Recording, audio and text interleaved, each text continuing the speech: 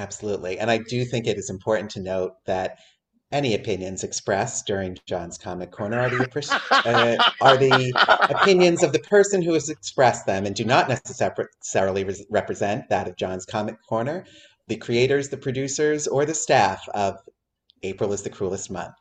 I think Uh, that's a wise disclaimer to throw down, John. Probably should have done that at the yes, beginning. probably Let's should have put done that at the put that top, in the but that's I okay. think. description. So, Josh, cut that and put that on like before the cue music starts. Yeah, there we go.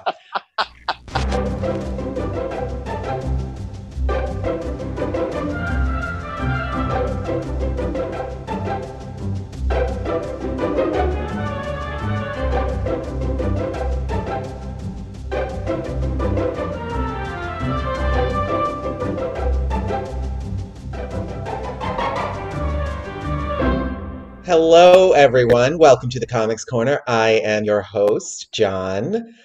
Joining me, as always, almost always, my partner in crime, my uh, other quarter, Mr. Matthew Klein, is here. Why, hello, John and dear listeners. It is always fun to be your accomplice as we strut to the corner, as it were. Very, very excited for today's offerings. And how are you, my friend? I am doing well, thank you. How about yourself? You are I far am away very. today.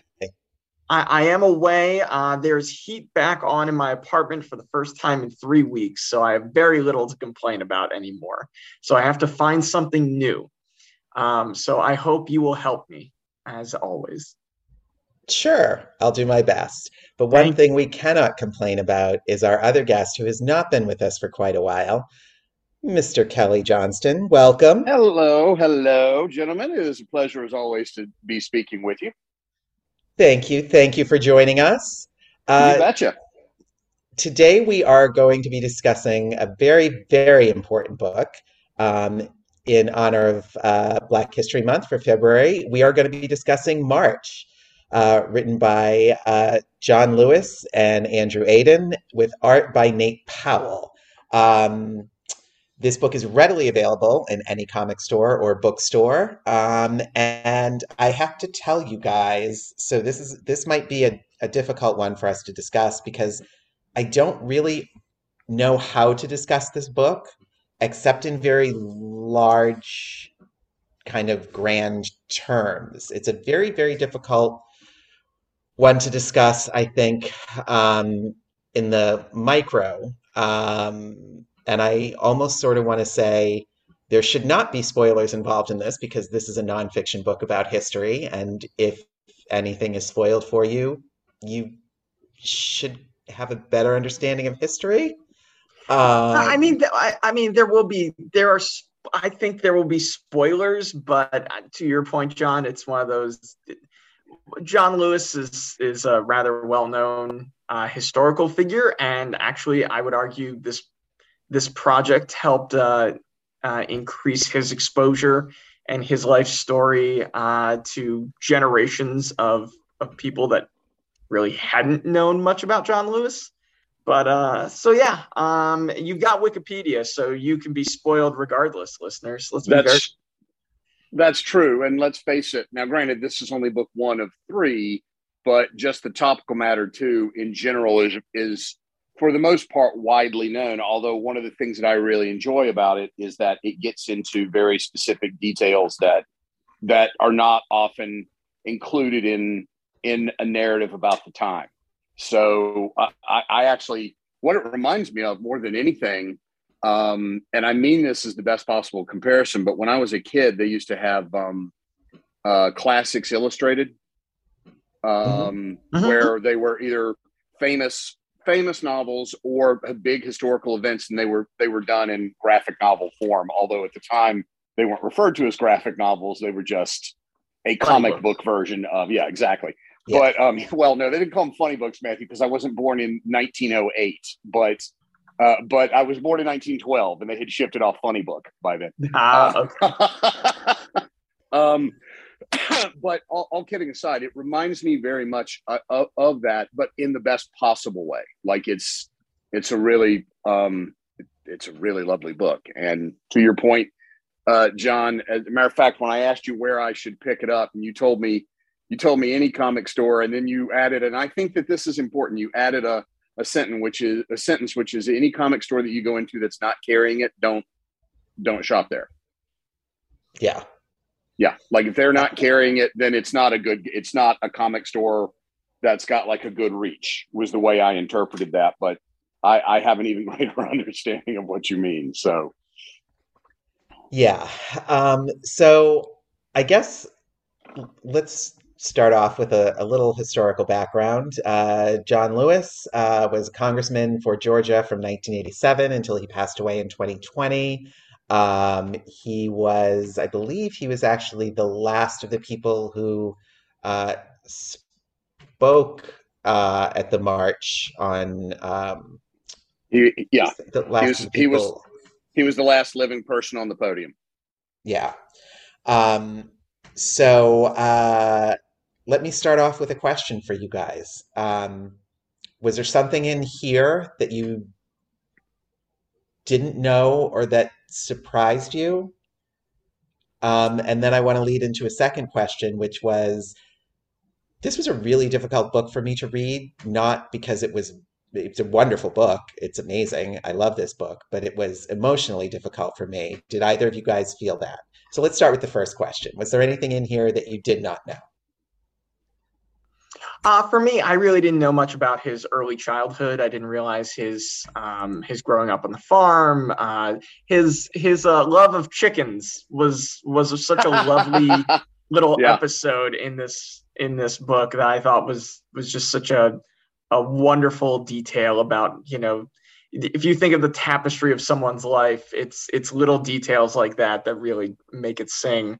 So I really didn't know a whole lot about John Lewis's childhood, where he grew up, the type of life he had, his fight for education. So all of that was pretty new to me.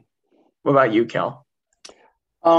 Certainly all of that is true. I did not know anything about John Lewis's life prior to him being a congressman, or prior to him being involved in the civil rights movement.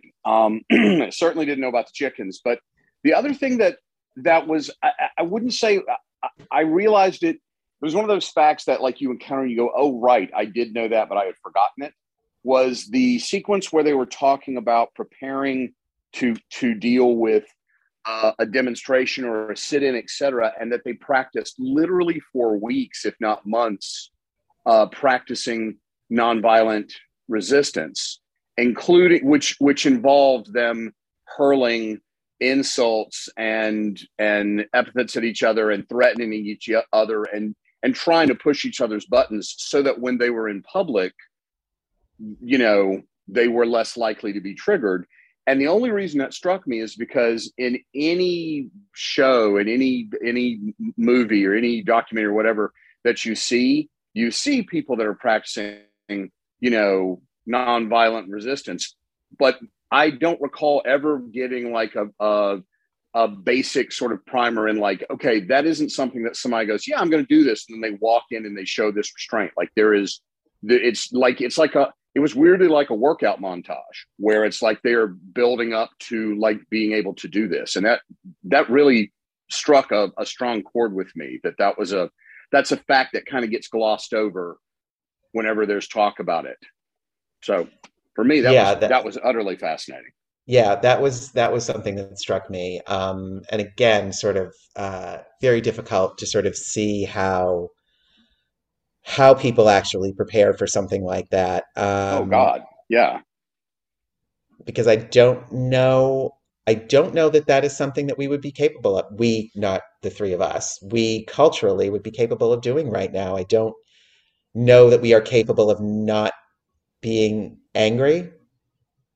Yeah. And again, this is why this conversation is odd, because I want to talk about the comic, but I think everything is just so part of such larger issues that I don't really know how to kind of go back and forth. Well, I think that's a testament to the book, because I think that the book wants to provoke that sort of conversation about not just the story of the book or the story of one man's life, but the story of a movement, the story of history of a movement, the story of race, and the what came before, what's happening currently, and what do you want to see for the future, and how can you accomplish those goals. And so I think that, I think it's a testament to exactly the intention of this book, that we are having that same sort of thing where it's very difficult if you want to break this down from a technical standpoint of, inciting incident and climax and denouement and character arcs and all that. It doesn't want to, it screams to be something different than that. It's also nonfiction. So unless they're trying to hammer it into a specific narrative, how would one even discuss the narrative of a person of not even his whole life up into that point, right? Like, Yeah, and I mean, one of the things that I really appreciate about the storytelling is Nate Powell's artwork. Powell's artwork is very, it's accessible, right? It's a very accessible style of artwork. Kids can read this book from 13, 14 years and up. It's not overly stylized. It doesn't glam up the story of John Lewis's life. It's effective storytelling, but the style in and of itself doesn't take away from the storytelling. Sometimes art, stands out for the sake of it being the artwork, and you sort of you sort of stop thinking about the story to examine the artwork. Here, it doesn't do that. It doesn't ever pull you out of the story. It doesn't pull you out of the retelling that you're here for. Yeah, I don't know that I would call his art accessible. I would call it visceral, because visceral's a good there's word. no, Sure. You see the beauty and the ugly, and you see the peace and you see the war. I think he does something that is, I don't know that an artist could do this as well if it were not nonfiction. And I almost wonder, there's lots of comics and books out there that are stories about a particular event, a particular historical time. I Mm-hmm. I don't know that there's ever going to be anything that is as I want to say as important as a first person account of someone who was And there. it's a timing is everything as well. Although this book came out, I want to say the first book came out, 2013? 2013, yeah. So Yeah. it was still during Obama's second term, before our most recent, before Black Lives Matters and even Ferguson. So it's a fascinating, exercise too, in that when the book came out, it was very critically beloved and it was successful. But I feel like as the years have gone on, it's become seen as a more important work within the canon of graphic novels and nonfiction. This book, I mean, I've checked the numbers. I check numbers for IDW sales every month, and March, this book and the series in general continues to be one of its top 5 bestsellers, and that's 9 years afterwards that it first came out. So it's very important. I think too that there is a time where it's important is even more so, right? I feel like it's a great touchstone of the moment for people to rely on and utilize. Yeah, I'm sorry, Kelly, you were going to say something? Yeah, sorry, Kel. No. I was listening to what you were saying and thinking about it.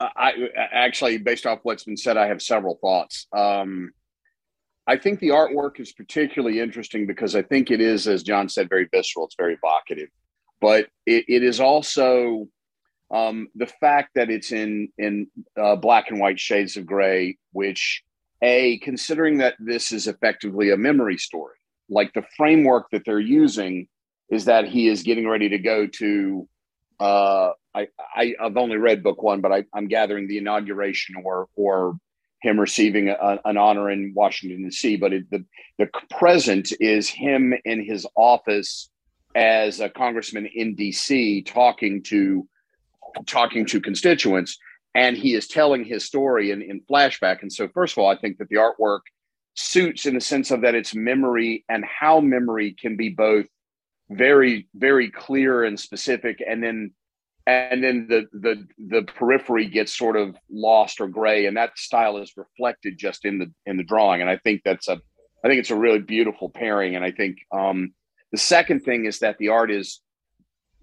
and I mean this in the best sense, although I don't know that it's going to sound great outside of my head, but the art is succinct in that it gets the emotional impact of the words across without overshadowing the words. The story is front and foremost in this graphic novel, which is, I think, as it should be. Like, that's the words are what matter most in this book. And then to the question of timing, I think, again, Matthew hit it on the head. 2013 is when it comes out, and it had very critical acclaim. And in the 9 years, I don't know the month it came out, but in the 9 years since 2013, I think it's safe to say our cultural sense of ourselves as a country has danced all across the dial in some very, very negative ways. And I'm not to say that there haven't been positive things that have occurred in that 9 year span, but the fact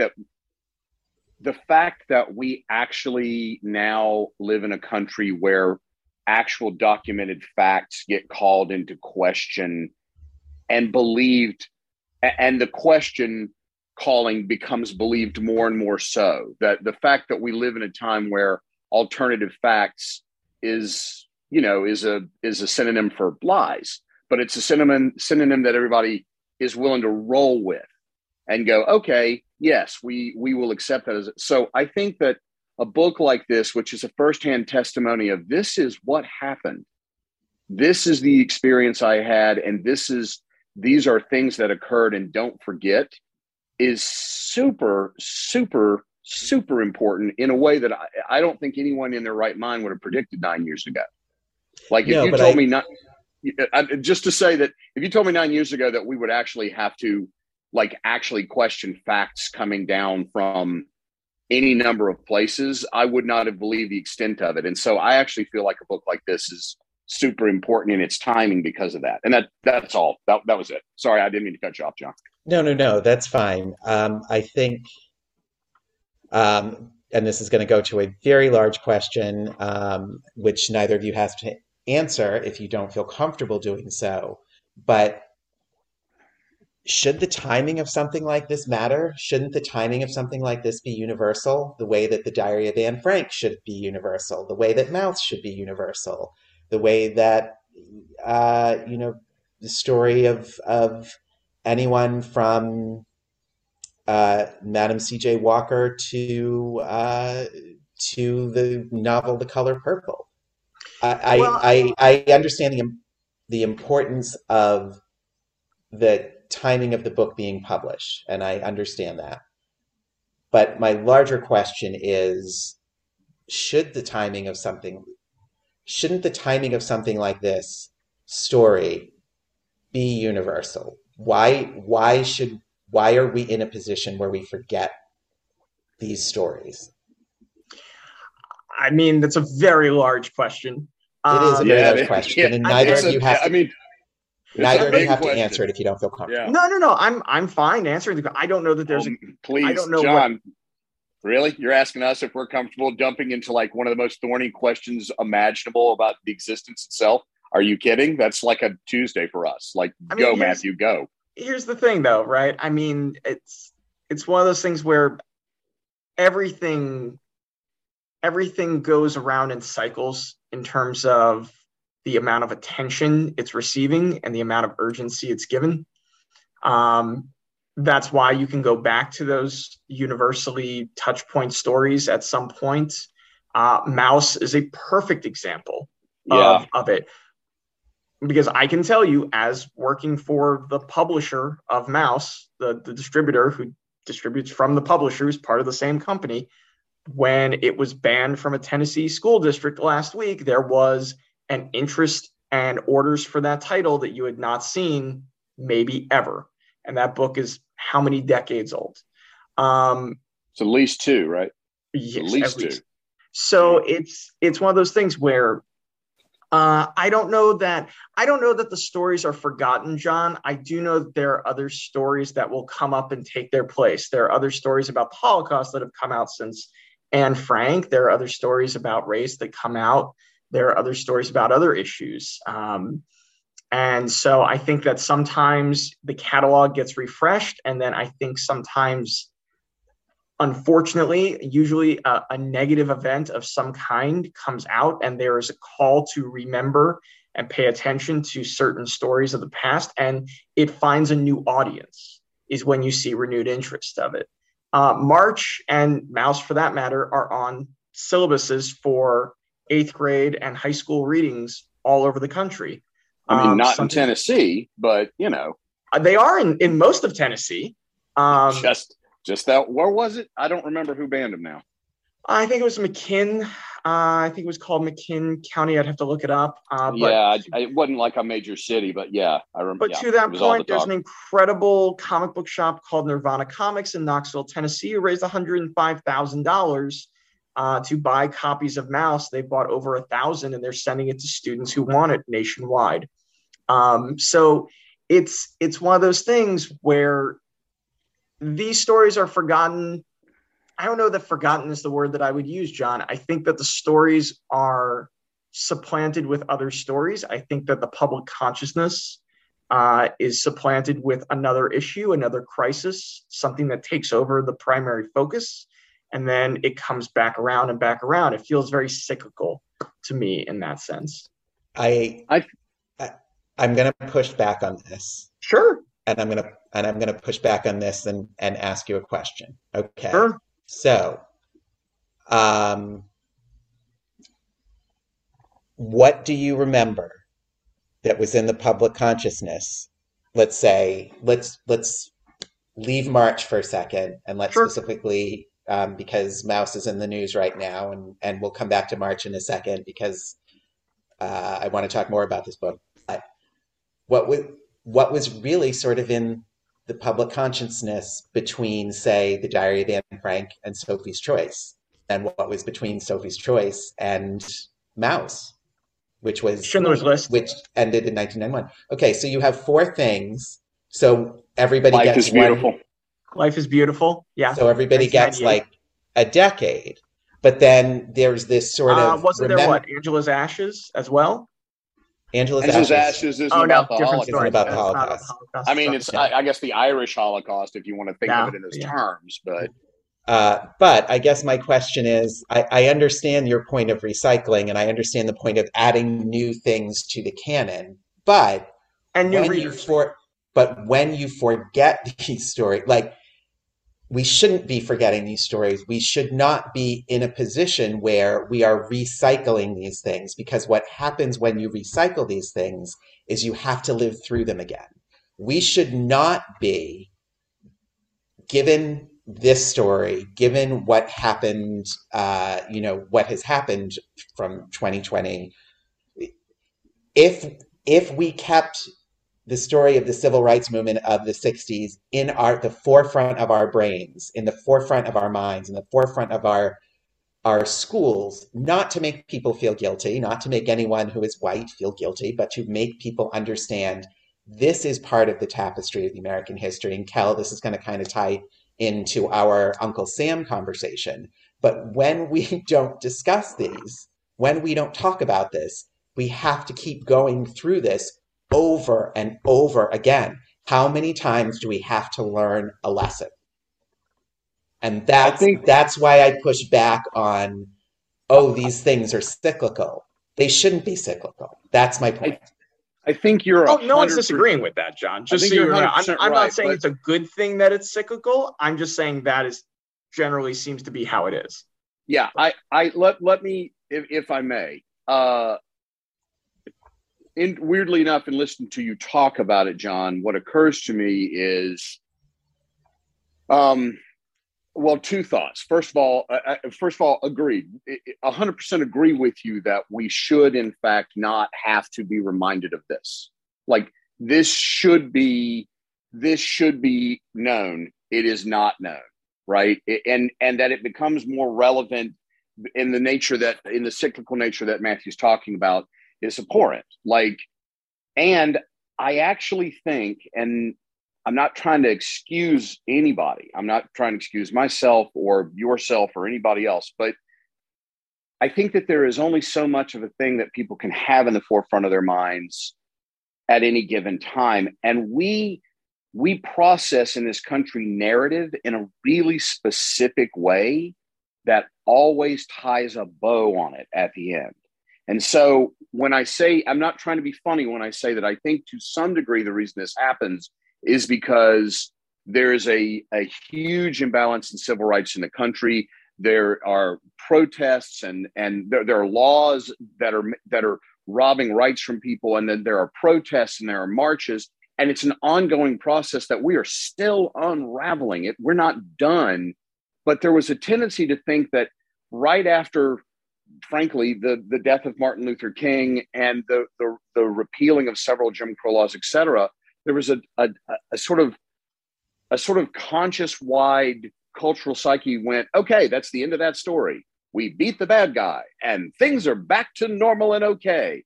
And that's not true, but that's actually how we process almost every story that we consume, whether it's in comic form, television, movies, books. We tend to like to put as a culture a button on it and think of it in terms of done. And in real life, what that leads to is, no, it ain't done. And here it comes again. And we do the same thing. And then it ain't done. And here it comes again. What I think is really frightening and insidious is we have now hit a phase where it is cycled enough with distance that now you have people that begin to more actively question the original narrative, i.e. you have people that question whether the Holocaust was real in terms of like Mao's, or you have people that question whether or not things were as bad for people of color during the ever.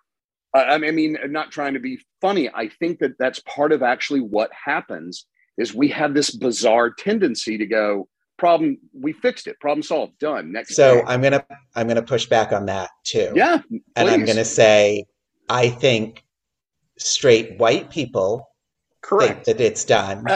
But agreed. For those of us who are not straight and white and we are dealing with it, we see it's not done. And when we say, hey, guess what? We might not be getting kicked out of lunch counters anymore. But all of these things that are happening, there are still church bombings. There are still people who are attacked and beaten and hurt and killed. And when we say that, there comes around this idea of, well, you want me to feel bad. I don't want anyone to feel bad. I just want people to acknowledge things. So now we've strayed into a... Anyway. No. But I mean, John, to build off of that, like, again, to harken back to Uncle Sam, one of the reasons Uncle Sam was a startling book is because, not unlike March, it's about true things. And it's true things that never get told in history. They literally have been ignored or downplayed to the point that the majority of people don't know this about their own history, right? I think that March does a similar thing. I agree with you. I think that it is due to straight white people, predominantly male. I also think that, like, good or bad, right or wrong, the dominant paradigm of culture for the last 200 years in the country has been dominated by that group. And therefore, that has an effect on everybody living in the country. I'm not trying to victim shame here or blame at all. I'm saying that, like, I still think that that's the way we process narrative. And to answer your question as to why this keeps happening, I think it's because of the way we literally process information. I think it's a bad system. I want to be very clear.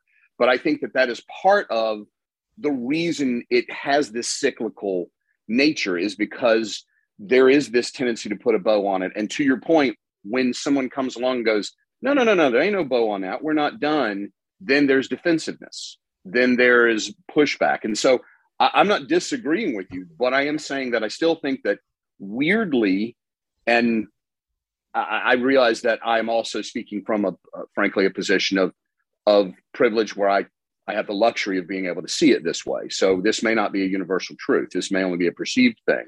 But weirdly, I see a corollary between the way, at least I experience narrative in America, and the way the majority of people I know do, and this thing you're talking about of why do societal ills keep cycling back? I think that weirdly, the way we deal with like a narrative, a big narrative in our head, does that. Because otherwise, the honest to God answer is I have no fucking clue. I think it's terrible that it happens. And I think you're right that it shouldn't be a matter of timing. It should, but I also acknowledge that it does, though, that right now I feel like March has more relevance to us than it might have had in earlier days. But then I also may not be seeing from a full-on perspective. It may have had as much urgency 9 years ago as it has right now, but somehow to me in this moment in history in our country, it feels like it has more urgency than it did maybe even when it first came out. And I say that, I think there's also something to be, I think one of the great things about this series in March and its popularity, it's 3 volumes, 2013, 2015, 2016. A sequel series called Run just came out from Abrams' book, the first volume of that in August of 2021, about further years in his career. But I also think one of the big things that we're talking about here is it's a matter of education. To your point earlier, John, it's a matter of educating people at various points in their lives about what happened, what didn't happen, for race relations, for women's movement, for LGBTQIA plus movements, for the Holocaust, for genocide in Africa, for just about everything. And now what is interesting, though, in publishing, especially in the last several years, is that you're seeing more titles like this.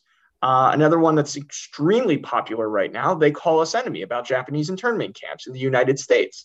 One of the most shameful periods and actions taken by the baby boomer generation, basically the greatest generation, as it were. And so we're finally starting to hear more stories about this. George Takei's graphic novel is the best-selling IDW title month in and month out since it's come out. That and March are generally in their top 5 every single month for, like a year now. You're seeing books about Rosa Parks, Cesar Chavez, that are being designed for kids between, I want to say 5 and 8 years old, that are being released now, literally in like the next month. So I think a large part of it is it's a matter of education. You see a title like Anne Frank or Mouse or now March that kind of integrate into the education programs of this country, but you need more. You need them to not go away. You need them to not just be once in somebody's education. You need to integrate this history into all education. For me, when I was in high school, it was The United States by Howard Zinn, History of the United States by Howard Zinn. Which People's History. The People's History of the United States, yeah. And that was a text that made me look at American history in a way that I had never been challenged to and never considered.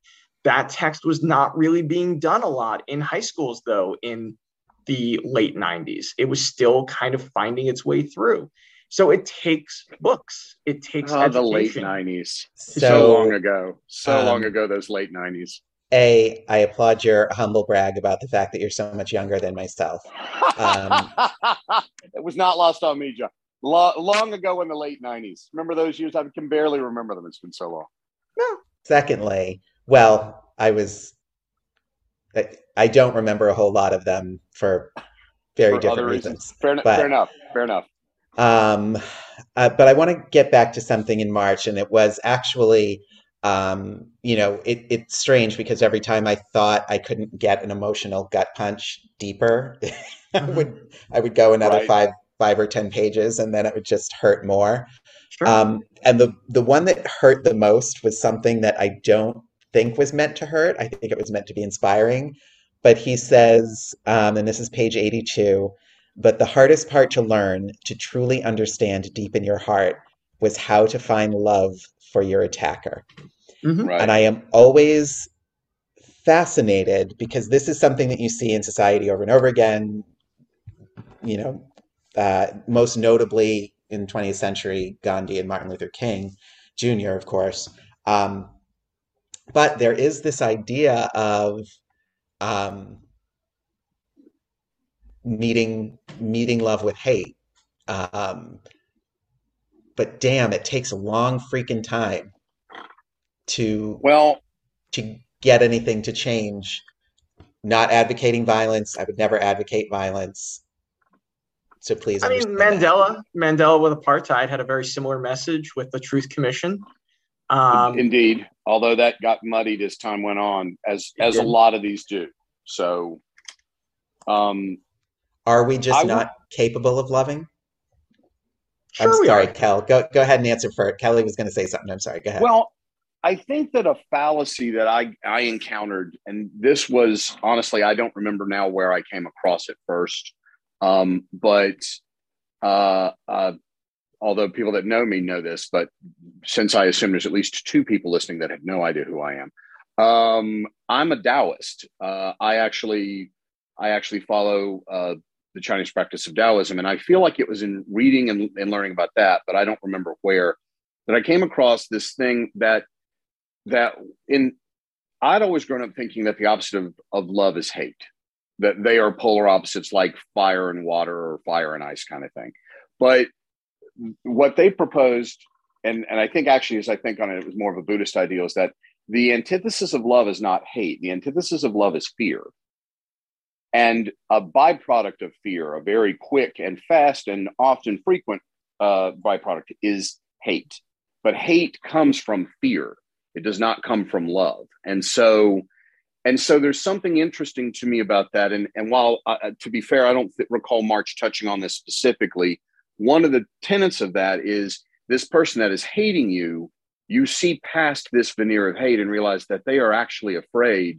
And most times they are afraid of you, which is a very different framing of a relationship. Now, I'm not let me be super fucking clear. I'm not proposing I know anything about anything that anybody that marched in the 60s went through. Never have been in a march, never been attacked with police dogs, never been hit with a fire hose, either as a club or like with high pressure turned on. So I'm not saying that, but I'm saying that something that strikes me about that is that if you look at someone and realize they're afraid, and I mean, I'm also thinking in terms of having been a parent where, not to tell stories on either of my daughters, but when they were very upset as little children, it would turn into a tantrum. And that rage was not coming necessarily just out as just pure. It was coming from a place of fear first. And it made them a lot easier to deal with. Like in my experience, it reframes the way you're thinking about this person. I also think that in the moment that's an incredibly difficult fucking thing to do, which is again why I was really struck with that page you're referring to, John, is one of those sequences where that's in practice, right? They're practicing learning how to do it. So yeah. Yes, that is them practicing how to react with nonviolence. Yeah. And so for me, I think part of it is that it's a way of actually seeing your persecutor. And I remember reading Gandhi referring to this too, that like in seeing them as a whole person, not just the person that's attacking you, but seeing that they're another person, etc. I think that's and clearly John Lewis has a window into that from his own experiences based off of just the way this is written, which I think is extraordinary because frankly, listen, when I'm in a confrontation or a fight, I'm not seeing them wholly. I'm generally just responding. Right. Yeah. And this is, and again, this is kind of going back to something that we talked about very early on in this conversation, which is I don't know that we're capable right now of doing these things that we did in the 60s and finding ways that are What's interesting, productive without anger. what I thought was interesting, John, is to your point, because I agree with you. I think so many people are interested in fighting rather than in hearing each other or even trying to learn. I think that there's much more reactivity. And one of the things that strikes me is that he's very clear in crediting that it's not like John Lewis is writing a book saying, I had this idea and I started this thing. He learned from people that were older that he trusted that were there setting an example and saying, this is how we have to do it. And what I think is really sort of startling is it feels right now to me when I look around like the people that are in the positions that should be talking that way are not.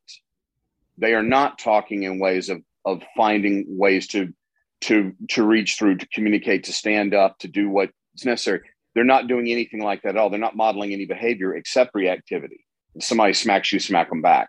Take everything you can get, et cetera. Like I'm just thinking about like the examples that were being given. And so if that's the case, then yeah, I think there's something to your point of we may not be capable. He may be describing a behavior that we are literally not capable of as a culture anymore. And that's a sobering fucking thought. Well, I will agree and add a asterisk. I think the world right now is not just dealing with one thing. The world right now for 2 years has been traumatized. We have millions dead. We have tens of millions sick. We've got inflation. We have turmoil, the likes of which, we've rarely seen in generations as a collective whole. So I don't know that right now we're capable of it. I just don't believe that we'll never be capable of it. I choose to believe that we will. But right now we are literally a traumatized culture in the middle of its trauma that's going to have horrible PTSD for generations to come. Over this. And that is, and I think that has, I don't think you can discount the effect that is having on people's ability to have reasonable reactions and conversations with each other. Hate crimes are way fucking up. Asians, Jews, blacks, they're fucking up. Middle Eastern, they're fucking up. They're not going down over the last 2 years. Even with people inside for months on end, they're still going up. It's not something that's going away, but I also think we can't discount the fact that everybody for 2 years has been fucking traumatized. So it's only adding to it. And quite frankly, I don't know without these circumstances, we would have had Black Lives Matters in the same way. I don't know, because nothing happens in a vacuum. Everything happens within an ecosystem. This book happens within an ecosystem. This book happens within society as a whole and its response as well. Yes, I will push back, but I'm going to push back when we're offline because I want to get back into the book itself. I have a question. I have a question pertinent to the book, sir. Please. Sir. John, what were the circumstances of the publishing of the book? Do you know? In other words, one of the things that in what Matthew was just saying, one of the things that struck me is it literally in thinking about the timing. I mean, like John Lewis probably could have pitched or done a comic version of his story anytime from 2000 forward.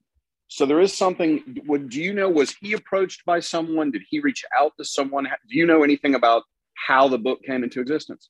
I don't mean to put you on the spot. I just honestly figured if anybody would know, since it's your comic corner, I figure you would know. So. I know nothing. In the research. I know absolutely nothing, but I believe no, that's fine. I believe the co-writer Andrew Aiden went to him and said, okay. "Hey, here's something that I think is important because it will reach a generation that doesn't know, okay, or that maybe has received a minimal amount of history about this." So to some degree, this is just the happenstance of someone finally going, oh, you know what, this would be a good idea to do, and approaching him, and the timing is when the time. I'm not being flip. I'm like, figure that he must have been approached like 2011. If it came out in 2013, y'all would know the timing of something like this better than I would. Probably 2010, 2011, okay, somewhere in there. All right. I will makes sense. do some research because I'm sure we're going to talk about part 2 and part 3. Oh, good. Because I got to be honest, I actually, I don't know that we're at this part yet, but I enjoyed this enough that I actually am like grabbing volumes 2 and 3. I should have known up front. Good on you. And first of all, it's really well written. Like, all joking aside, it is extraordinarily well written. It is really interesting because of, for me at least, the mix of the very personal, everything from, his childhood love of chickens, which is fascinating, like including, because he talked about the way they killed the chickens. And I actually watched my grandmother kill 2 chickens with her bare hands. She was walking. She had grabbed them from the hen house, had one in either hand. And as she walked very casually with a flick of each wrist, broke the necks of the chickens without breaking a stride. That's an early childhood memory, and I'm certain it has scarred me very badly. But like, I resonated with his whole, like, they had to eat the chicken. Like you don't get attached because they're a farm animal, et cetera. So a real personal insight into him as a human, and then him being involved in like these bigger historic moments that I read about in school. But of course, they're after my time. I wasn't directly involved in them. And so it's a really lovely marriage of the very large scale political with the very small scale personal. Yeah. And so, like, I'm frankly, I'm like, I know what happens, as stupid as it sounds. And I'm still like, I want to read books 2 and 3 because I want to kind of find out what happens. Yeah. And then is Run about his run for office? I'm looking right now. Because I saw it when I went to buy March. I saw Run, and I was like, "Oh, hell! There's a sequel." I didn't even. That's great. Yeah, it starts, I believe, in the 70s. No, wait. Matthew's on Wikipedia as we speak. It looks like it covers a lot of like the '64 National Convention. Really? Hang on. Holy shit! No. I'm wrong. Yeah. It's all too often. Yeah, I'm not exactly sure the timetable it does, honestly, because I have not read it yet. Yeah, I didn't crack it open. It was sealed, so no, I'll have to take a look. Anyway, sorry, John. I did not mean to up in where you were headed. I just no, that's okay. Run is after. Run is between March and between leading into what happened after the Civil Rights Voting Act was passed. Kind of like between the between the Voting Act of '64 and Loving v. Virginia in '67. Oh, okay. Got it. In there. Okay. Okay. So let us bring this back, because we've had some very large conversations, some very deep conversations. We've learned some things about each other, and Kelly will bear witness to the screaming match that Matthew and I have immediately following this. I'm excited to be the ringside witness. Yeah. So I want to go back to the book. This beautifully written book, again, March, John Lewis, Andrew Aiden, and Nate Powell. Was there? We talked about my emotional gut punch, and there were actually 2. There was the one that I talked about, but I want to know what part, what act, what whether it was the act of the protesters, the act of the segregationists.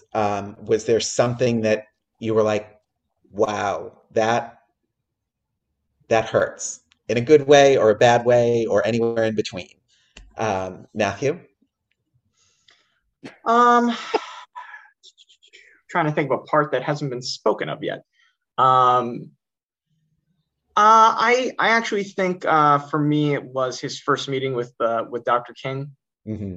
was something that really touched me, and sort of his sort of it felt like such a pivotal moment in his life, of meeting someone that you revere, of realizing that you have a strength within you to make a difference, that you're not just, one kid, that your voice counts in some way, if that makes sense. Yeah. It was a sense of validation that he received, that I thought was very, very affecting. So that was one that really stood out to me, in addition. Okay. Cal, did you have something that really struck out to you? I actually had two moments. The one that was the one that hurt, the one that was very painful was the Emmett Till story, and the fact I knew that his murderers had gotten off scot-free. What I did not remember or know was that, of course, they were excused from murder, and then they literally bragged about it in a time, like in a magazine interview, because they couldn't be re-prosecuted, which is perverse and horrifying, like in a way that I get really upset about, thinking it's really horrifying that stood, and that there's no repercussion at all. Like there's no sense of justice in that. But so that was for me very painful. And then the one that I really loved was after they had started doing the sit-ins, and there was the mass arresting, and so they're all down in the holding cell, and they've got so many people and so many more protesters that then the city, or whoever the authorities are, cut the deal of like, all right, so instead of $100 bond, it's $5 bond, which is still a lot of money in the 60s, but $5. And they all stand together in unity and go, we're not, by buying, we're supporting the system that is actually helping to oppress us. So we're content to stay here. And they finally let them go because they had no other choice. Yeah. There was something really, again, I think in this day and age, it is hard to get people to trust in standing together, because everyone is expecting somebody to turn on the group, right, and leave everybody hanging. And getting a real life story, not a fictional narrative, but a real life story of like, we did this and this was the result, is really, for me, is very uplifting, very, very upbeat. So What are your two, John? You said one. What was the other? My other one was when Thurgood Marshall was talking to them at Fisk, and he said, if someone offers you to get you out, get out. And Lewis says, Thurgood Marshall was a good man, but listening to him speak convinced me more than ever that our revolt was as much against the traditional Black leadership structure as it was against segregation and discrimination. And it struck me for two reasons. One, we sort of have this thought in our head that every single Black person was on the same page. Right. But what struck me just as much was looking at this and knowing about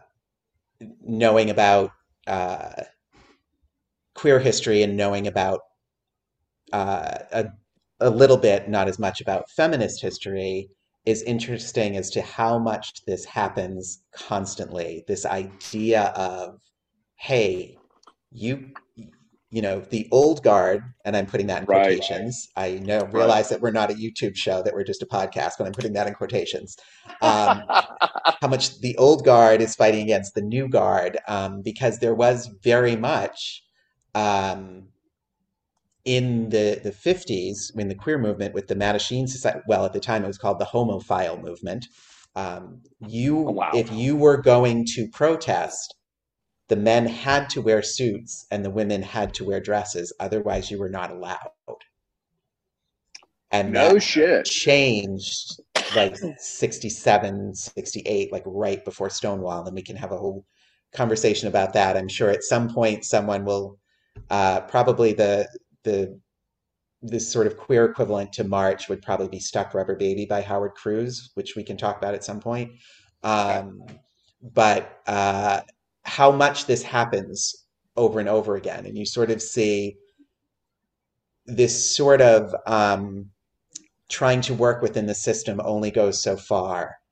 And while some people are saying, well, we still need to stay within the system and work, other people are saying that system is never going to change more than you've changed it. You need to do something else. And sort of how protest movements in general evolve. And, it almost makes me want to say to every single minority group in America, if we could all get along for like 2 years, everything would change. And then we can go back to fighting. But we're all so convinced that there's only room for one of us at the table that we're constantly fighting each other. And anyway, that's another political thing, much larger than I want to go into at the moment. So, yeah. I'll say that, and I'll say this for March. It is spawning big conversations.